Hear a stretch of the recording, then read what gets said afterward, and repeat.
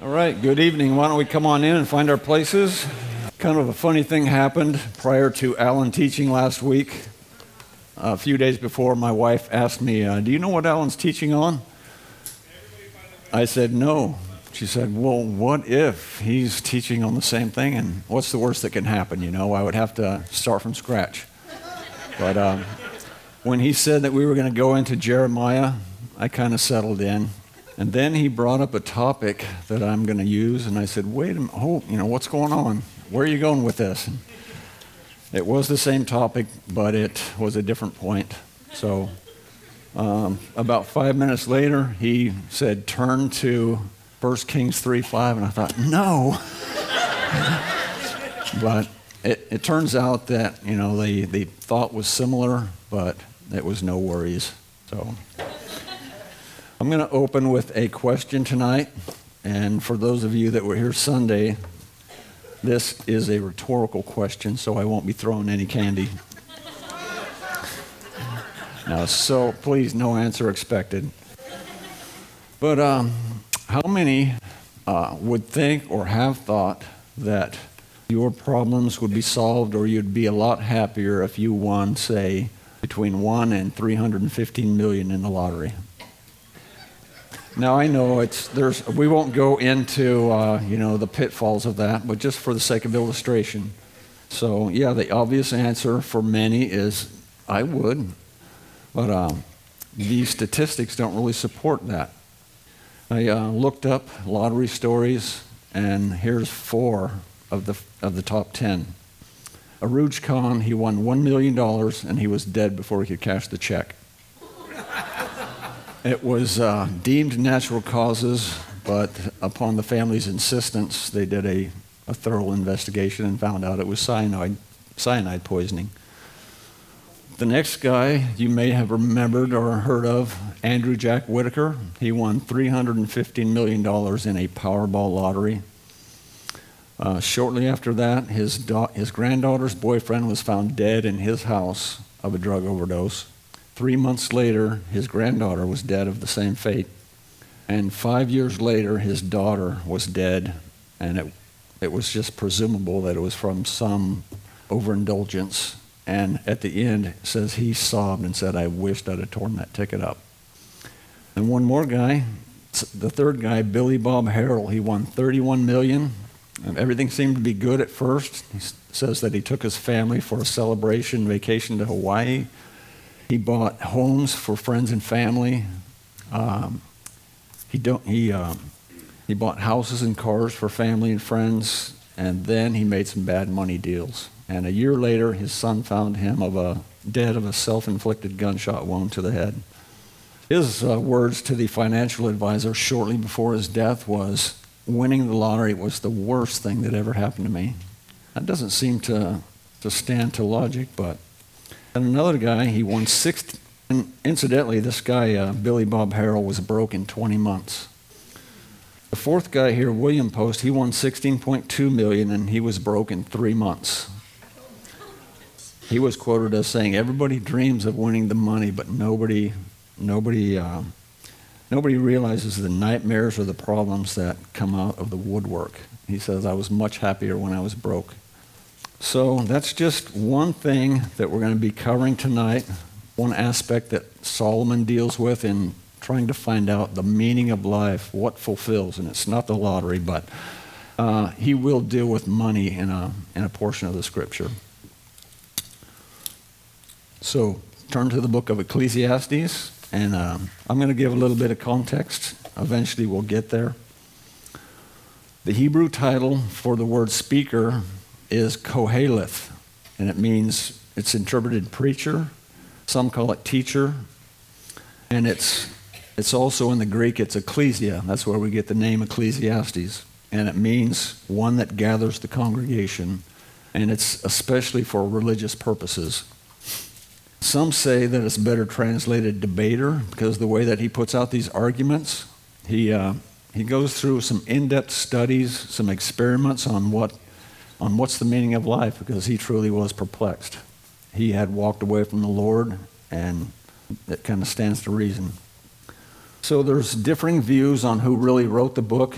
His name is not given in the text, but there's many clues that we'll look at later that prove or that point to that. So let's look at the history of Solomon.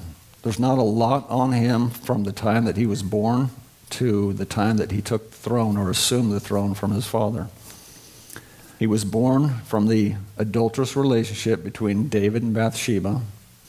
The prophet Nathan called David on it. He repented. There was an immediate consequence, and there would be consequences to come. But he said, God said, you will not die. So he was forgiven. And Solomon was born. The child did die, and then afterwards Solomon was born. And 2 Samuel 12, 24 and 25 give the account of where it says that God loved him. I think that's awesome. He could have been indifferent to him. He could have been, Solomon could have been somewhat of a reproach, even though it wasn't his fault. But it says he sent the prophet Nathan to bless him and to give him a name, Jedediah, which meant beloved of the Lord. So that's just another example of incredible mercy that God shows when there's repentance. And he also chose to use him to continue the line of David, to whom we'd have the Messiah. So God doesn't hold grudges, and when there's true repentance, God forgives. So next, we see Solomon as a young man who has just assumed the throne from his father.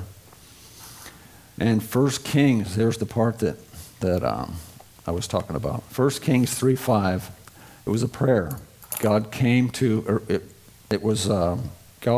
Solomon in a dream and said, ask what you would have me give you.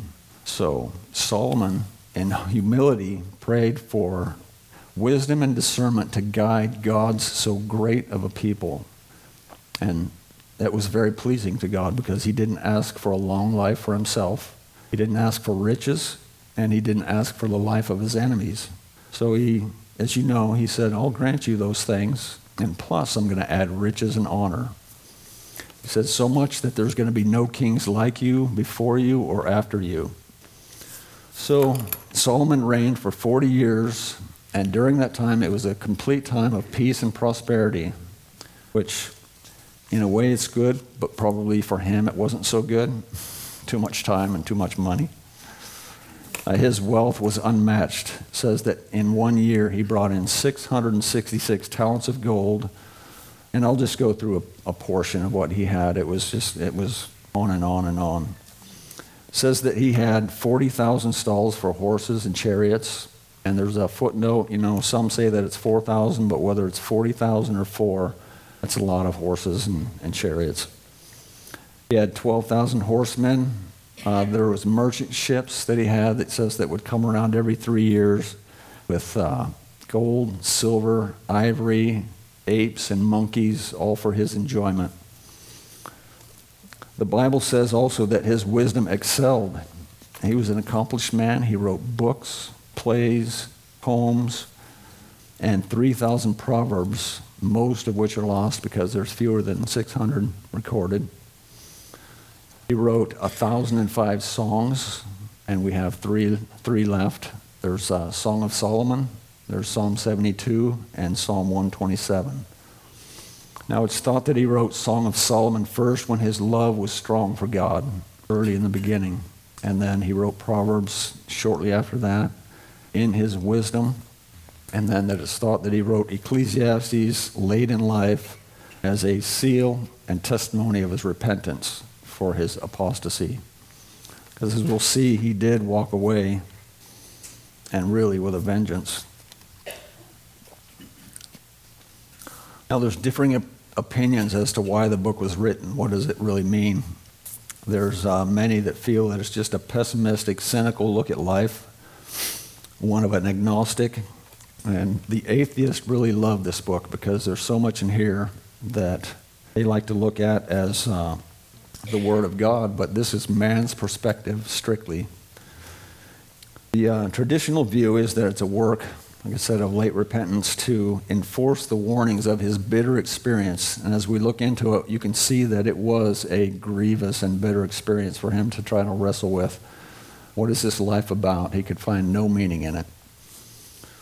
But towards the end, he does prove that life is a gift from God and is to be enjoyed and satisfied. So as we see in Kings and Chronicles, when the king did evil in the sight of the Lord, the people would follow suit. And Solomon knew that he was in a position to have stumbled the people, and because of his idolatry and many other things we'll look at. So hence the gathering of the congregation here. He's going to set the record straight. He's going to reveal all his observations. We're not going to be able to look at all of them because he takes this case from chapter 1 all the way through chapter 12. And if you think Pastor Ross does a long sermon, these guys sat through probably 12 hours of it. Now, who knows, but... So, in all the things that he tried to figure out what this life means, he tried philosophy. In his wisdom, he had abilities like none other.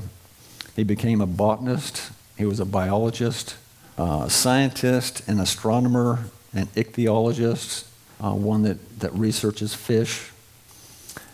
And along with the wisdom of government that he got way back when, it says that he got a wisdom and a very great insight and depth of understanding that was measureless as the sand of the sea.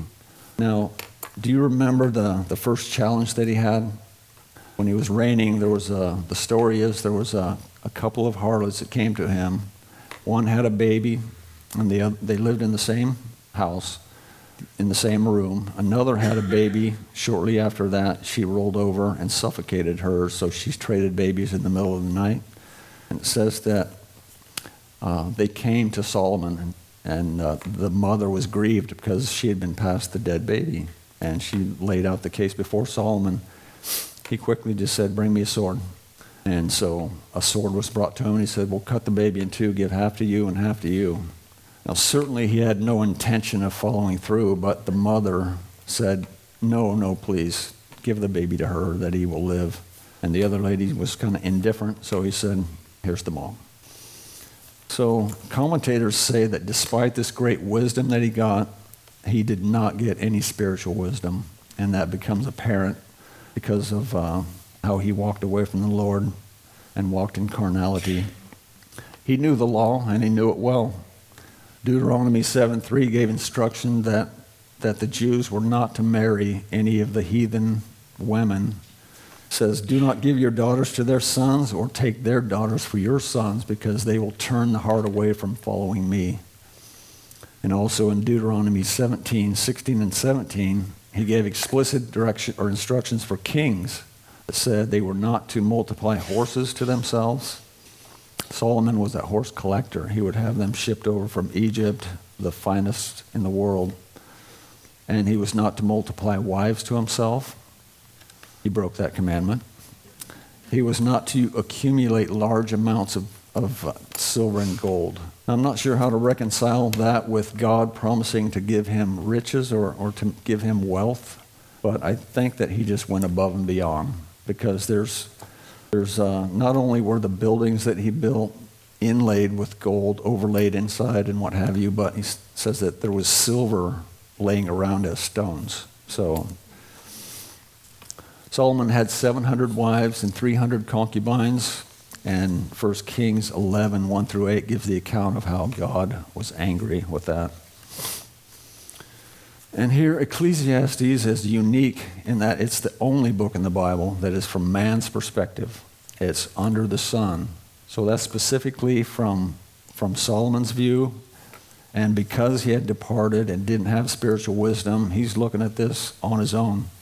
What's the meaning of life? And he felt his wealth and everything that he had, his excesses, were so dissatisfying that it became extremely perplexing to him.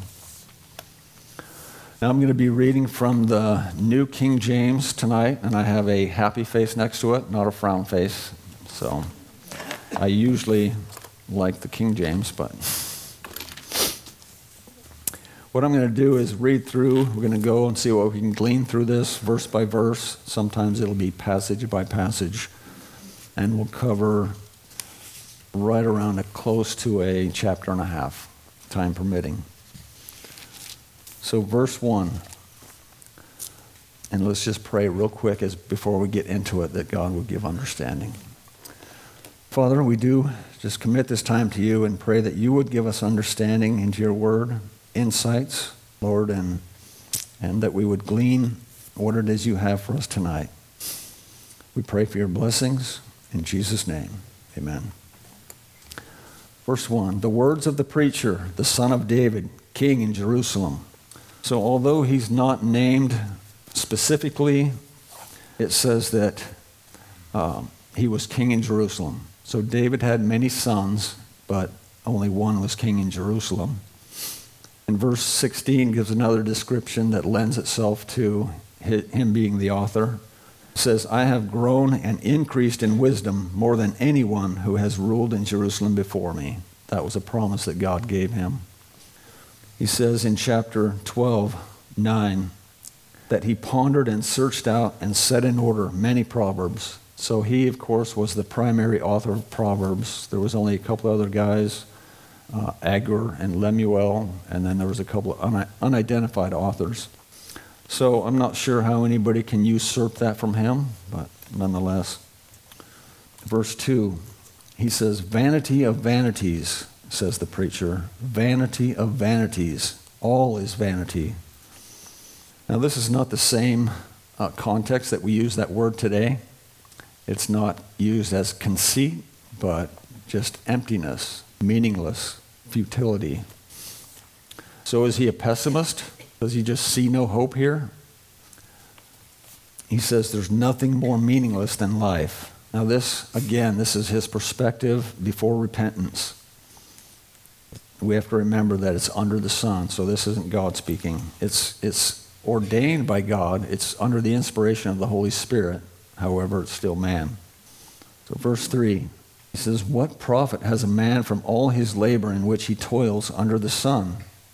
Now, the word profit, it's unique to the book. It's yithron, and it means what is left over, what advantage, or advantage. So what advantage does man have after he does these accomplishments?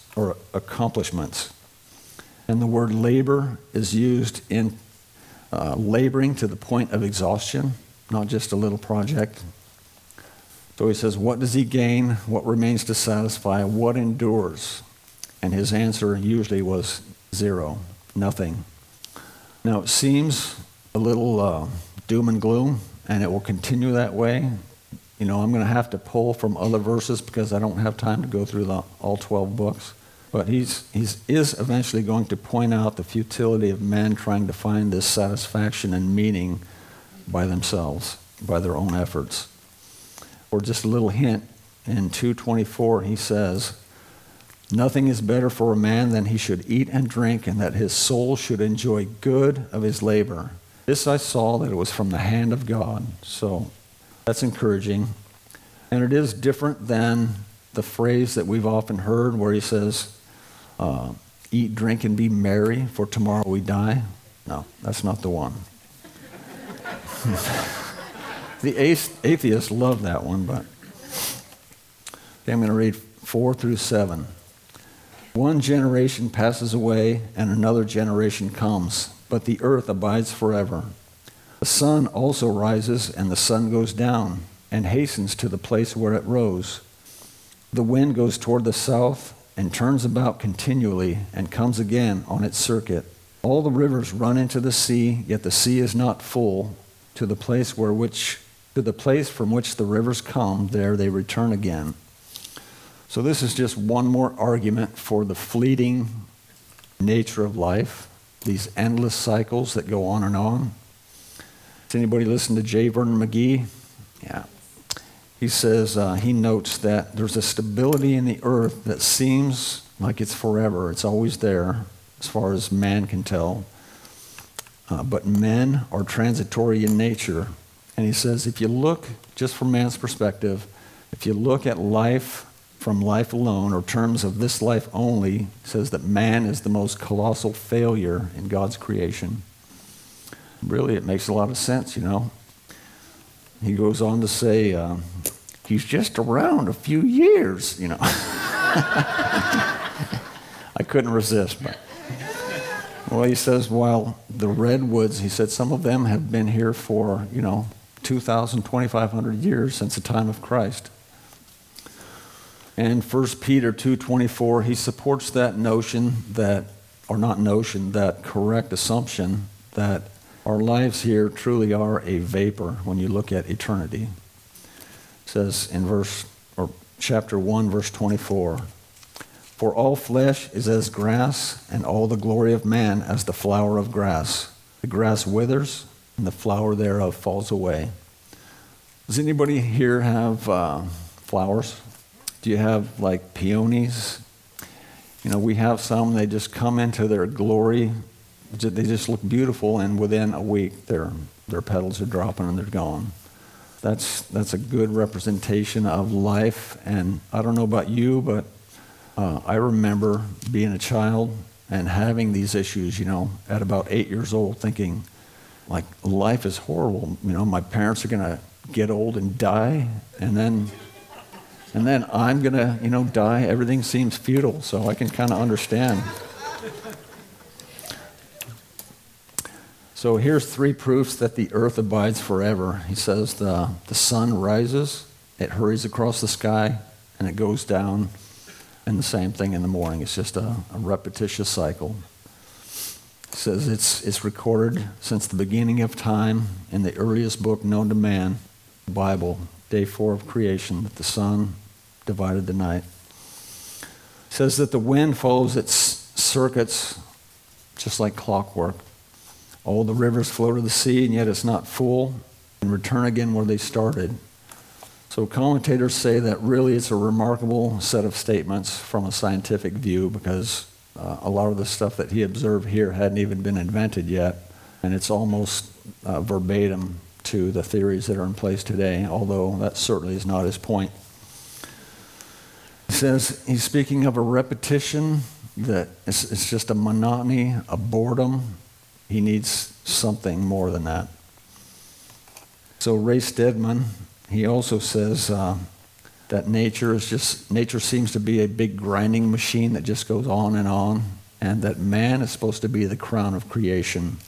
So that's the perplexing thing that Solomon's looking at. Everything's permanent except us. Verses 8 through 11. All things are full of labor. Man cannot express it. The eye is not satisfied with seeing, nor the ear filled with hearing.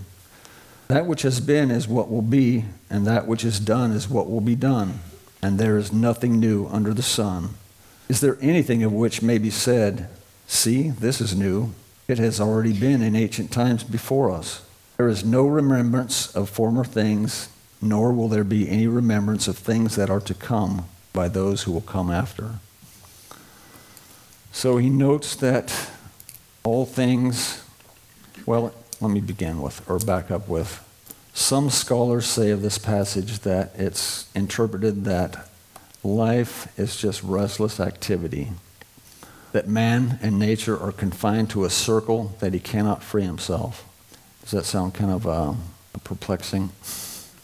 There's a depth to a life that man cannot fathom. Well, Solomon, in his observations, he found, or he observed, that human desire is never satisfied. Man has an insatiable desire to see more, to hear more, and to see something new, especially. And the entertainment business has thrived on that. Verse 9 and 10 says that there's nothing new under the sun, but really there's nothing new that man could say, oh, this is it. This is what satisfies. And mind you, we're still talking apart from God. Thomas Edison said that of his inventions, they were only bringing out the laws of nature. So regarding things that are new, I can't really explain gadgets. I mean, we have gadgets, but all the research, all the philosophers, all the great minds, they all agree with the same thing, that all the stuff that we have is just regurgitated. Like, for instance, nuclear energy. Who created the atom? God created it.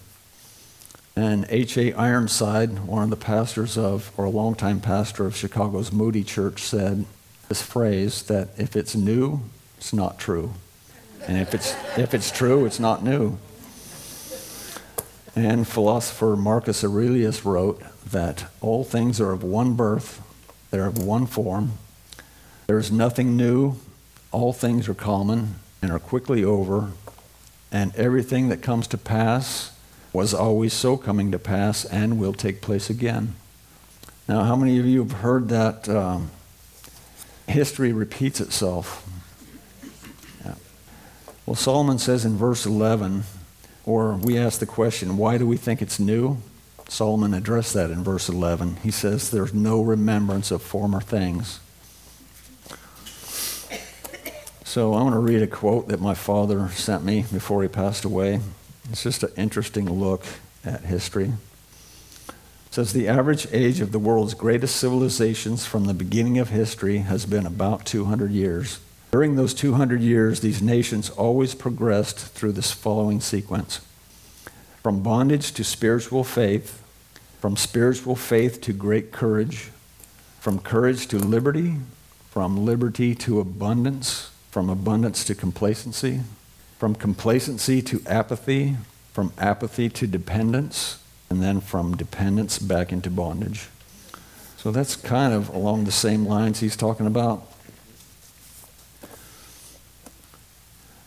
Okay, now in verses 12 through 18, we'll take a look at that. I'll read it. I, the preacher, was king over Israel in Jerusalem, and I set my heart to seek and search out by wisdom concerning all that which is done under heaven, this burdensome task God has given to the sons of man, by which they may be exercised.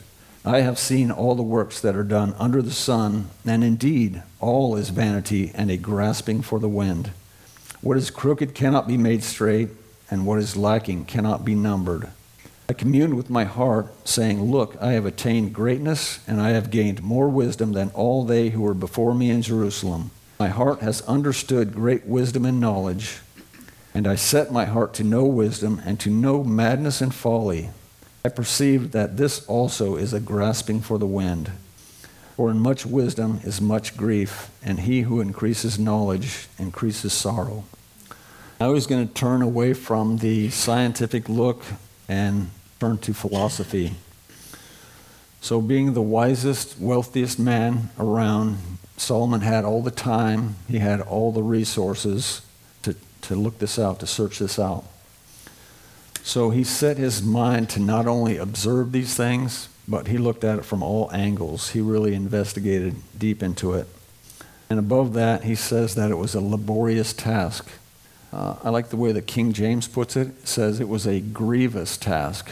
Now, just reading through the lines, I can see that that's his heart. He is like wringing his hands together. This is a real burden for him.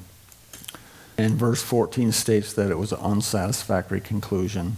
Pretty much so far, all his observations have been what the King James also calls a vexation of spirit. And that's just a grasping at the wind. You know, when you try to get that extra breath, that last breath, just to get that peace, it's not coming. Verse 15, there's a couple of views on this. That's where he says, that which is crooked cannot be made straight, and what is lacking cannot be numbered. Looking at a commentary from the Pulpit series, it gets really deep. It said that this guy Hendrickson quotes of the Vulgate as saying that this applies only to morals, where it says that perverse men are hardly corrected and the number of fools is infinite.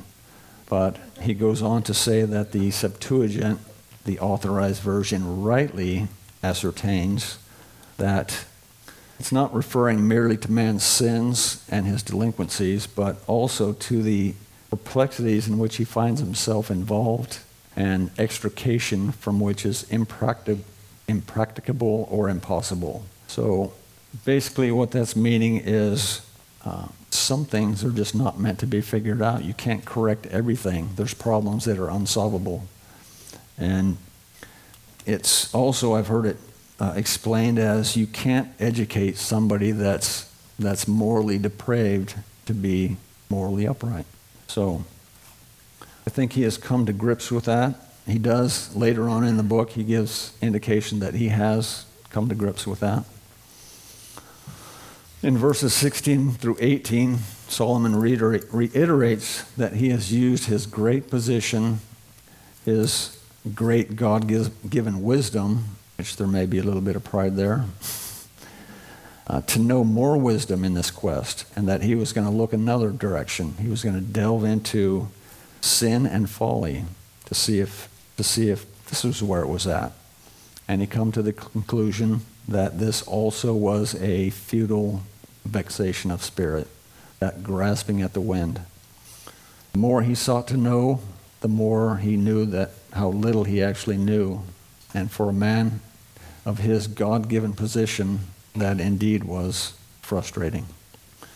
So now, disillusioned with philosophy, finding out that led nowhere in this quest, he says, I'm just going to turn my heart to pleasure.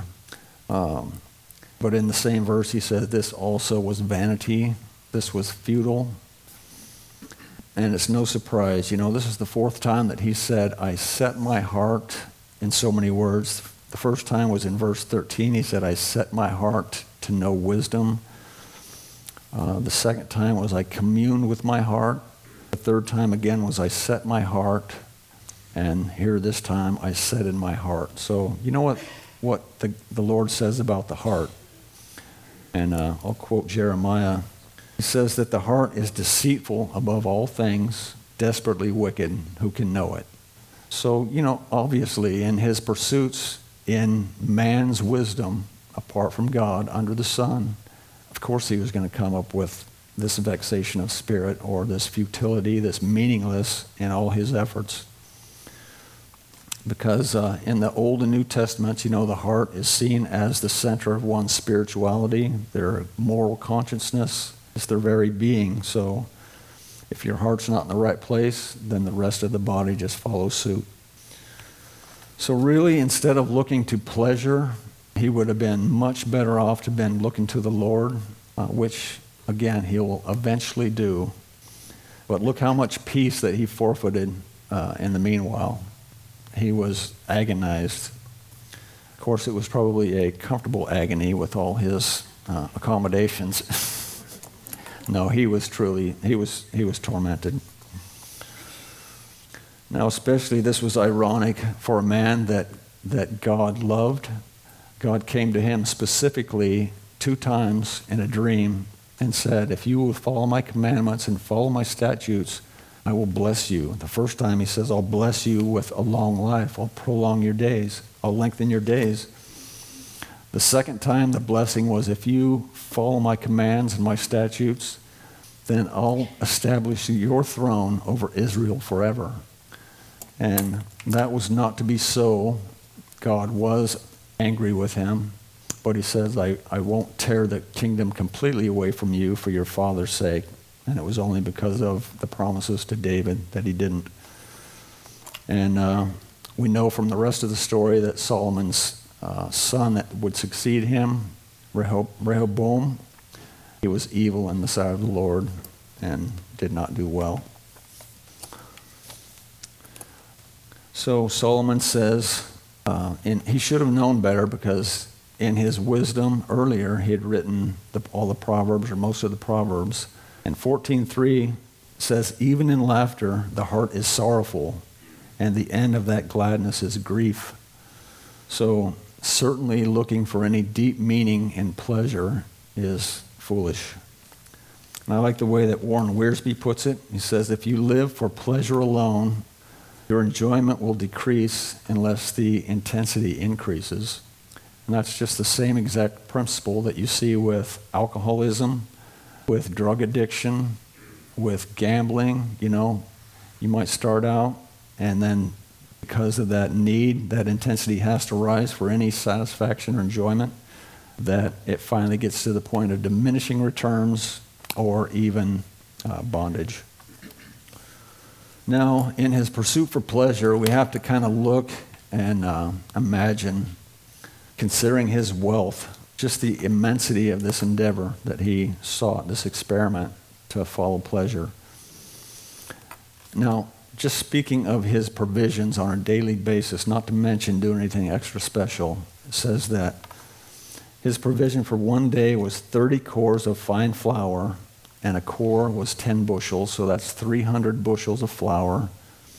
60 core of meal, that's 600 bushels, so together that's 900 bushels of grains that they used to make the bread for his house.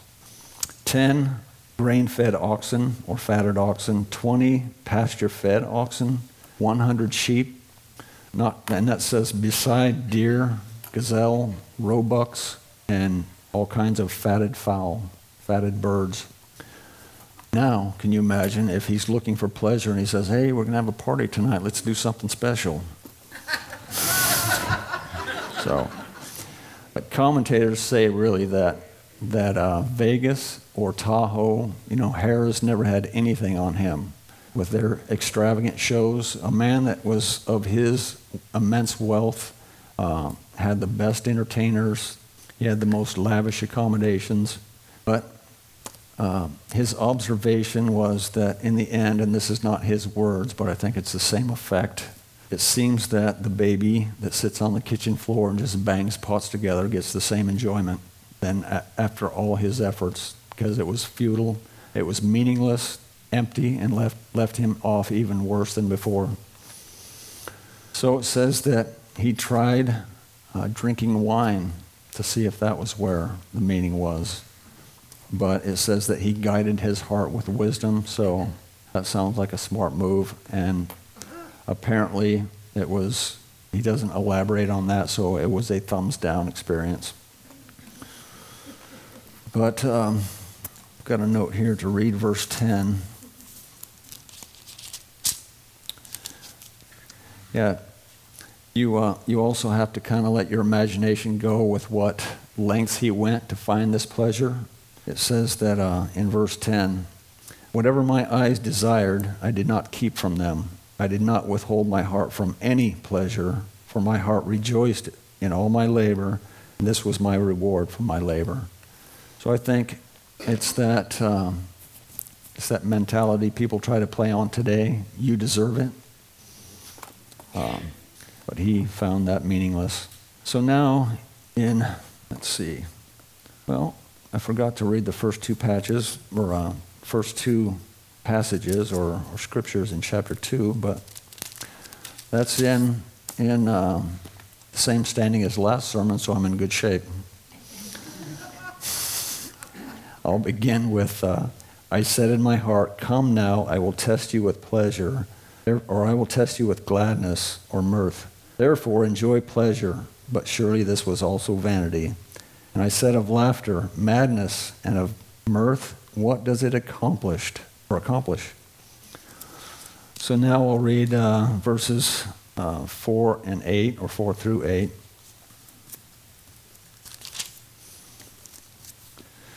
I made my great works. I built myself houses and planted myself vineyards. I made myself gardens and orchards, and I planted all kinds of fruit trees in them.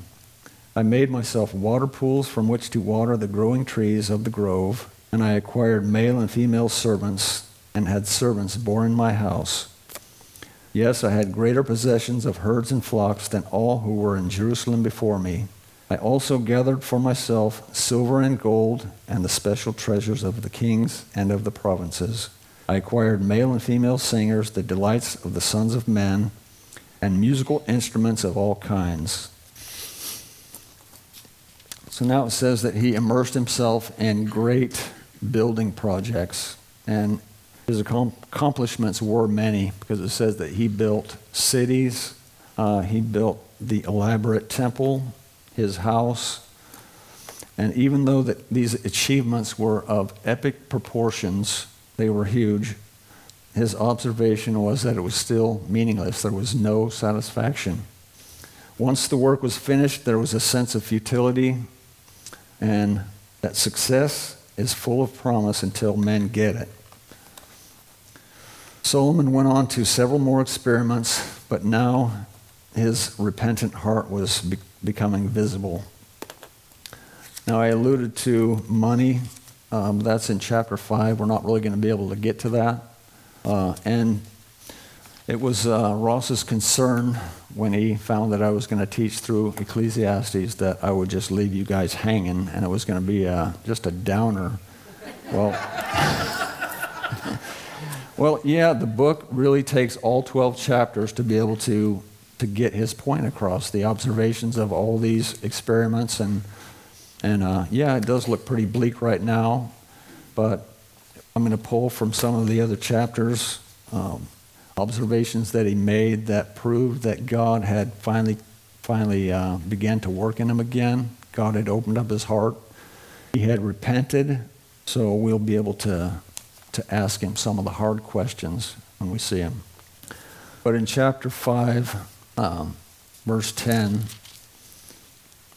he says, "He who loves silver will not be satisfied with silver, nor he who loves abundance with increase. This also is vanity." So he basically just says for the man that increases wealth for his own gain, that it's a sickness, that it's meaningless. He's not railing on money. We all know that money is amoral. You can do extremely good with it, or you can do evil with it. But he says that the love of it for gain is emptiness. So again, there's no way to draw a conclusion. So I can tell you that the overarching theme, and you'll have to read on to prove me right, the overarching theme is that God is good. And that was verse 2:24, and I'll just go ahead and read these. He said, "Nothing is better for a man than he should eat and drink, that his soul should enjoy good from his labor. This also I saw was from the hand of God." And also verse 3:11 talks about God saying he has made everything beautiful before its time. Also, he has put eternity in their hearts, except that no one can find out the work that God does from the beginning to end.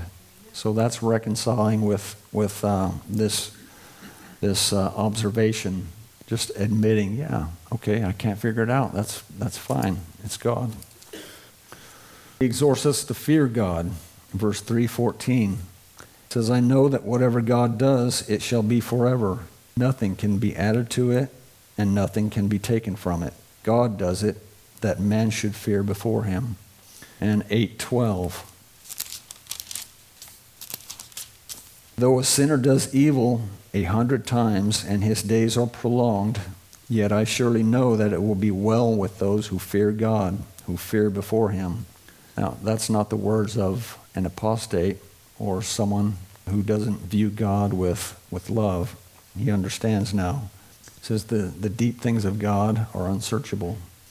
In Isaiah 55, verse 8 and 9, he corroborates that. He says, "For my thoughts are not your thoughts, neither are my ways your ways, saith the Lord.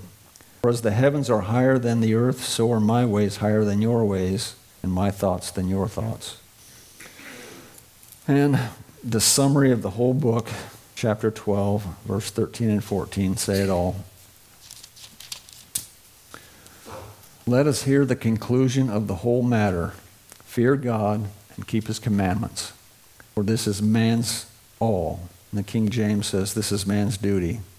"For God will bring every work into judgment, including every secret thing, whether good or evil." So that's our study for tonight. Hopefully none of us will ever have to deal with those issues that he did. Just keep focused on God. It doesn't matter how many trials come, how many perplexities come. God is in control. God is on the throne. God is worthy of praise. Amen. Let's pray. Father, we do thank you for your word. And we know your word does not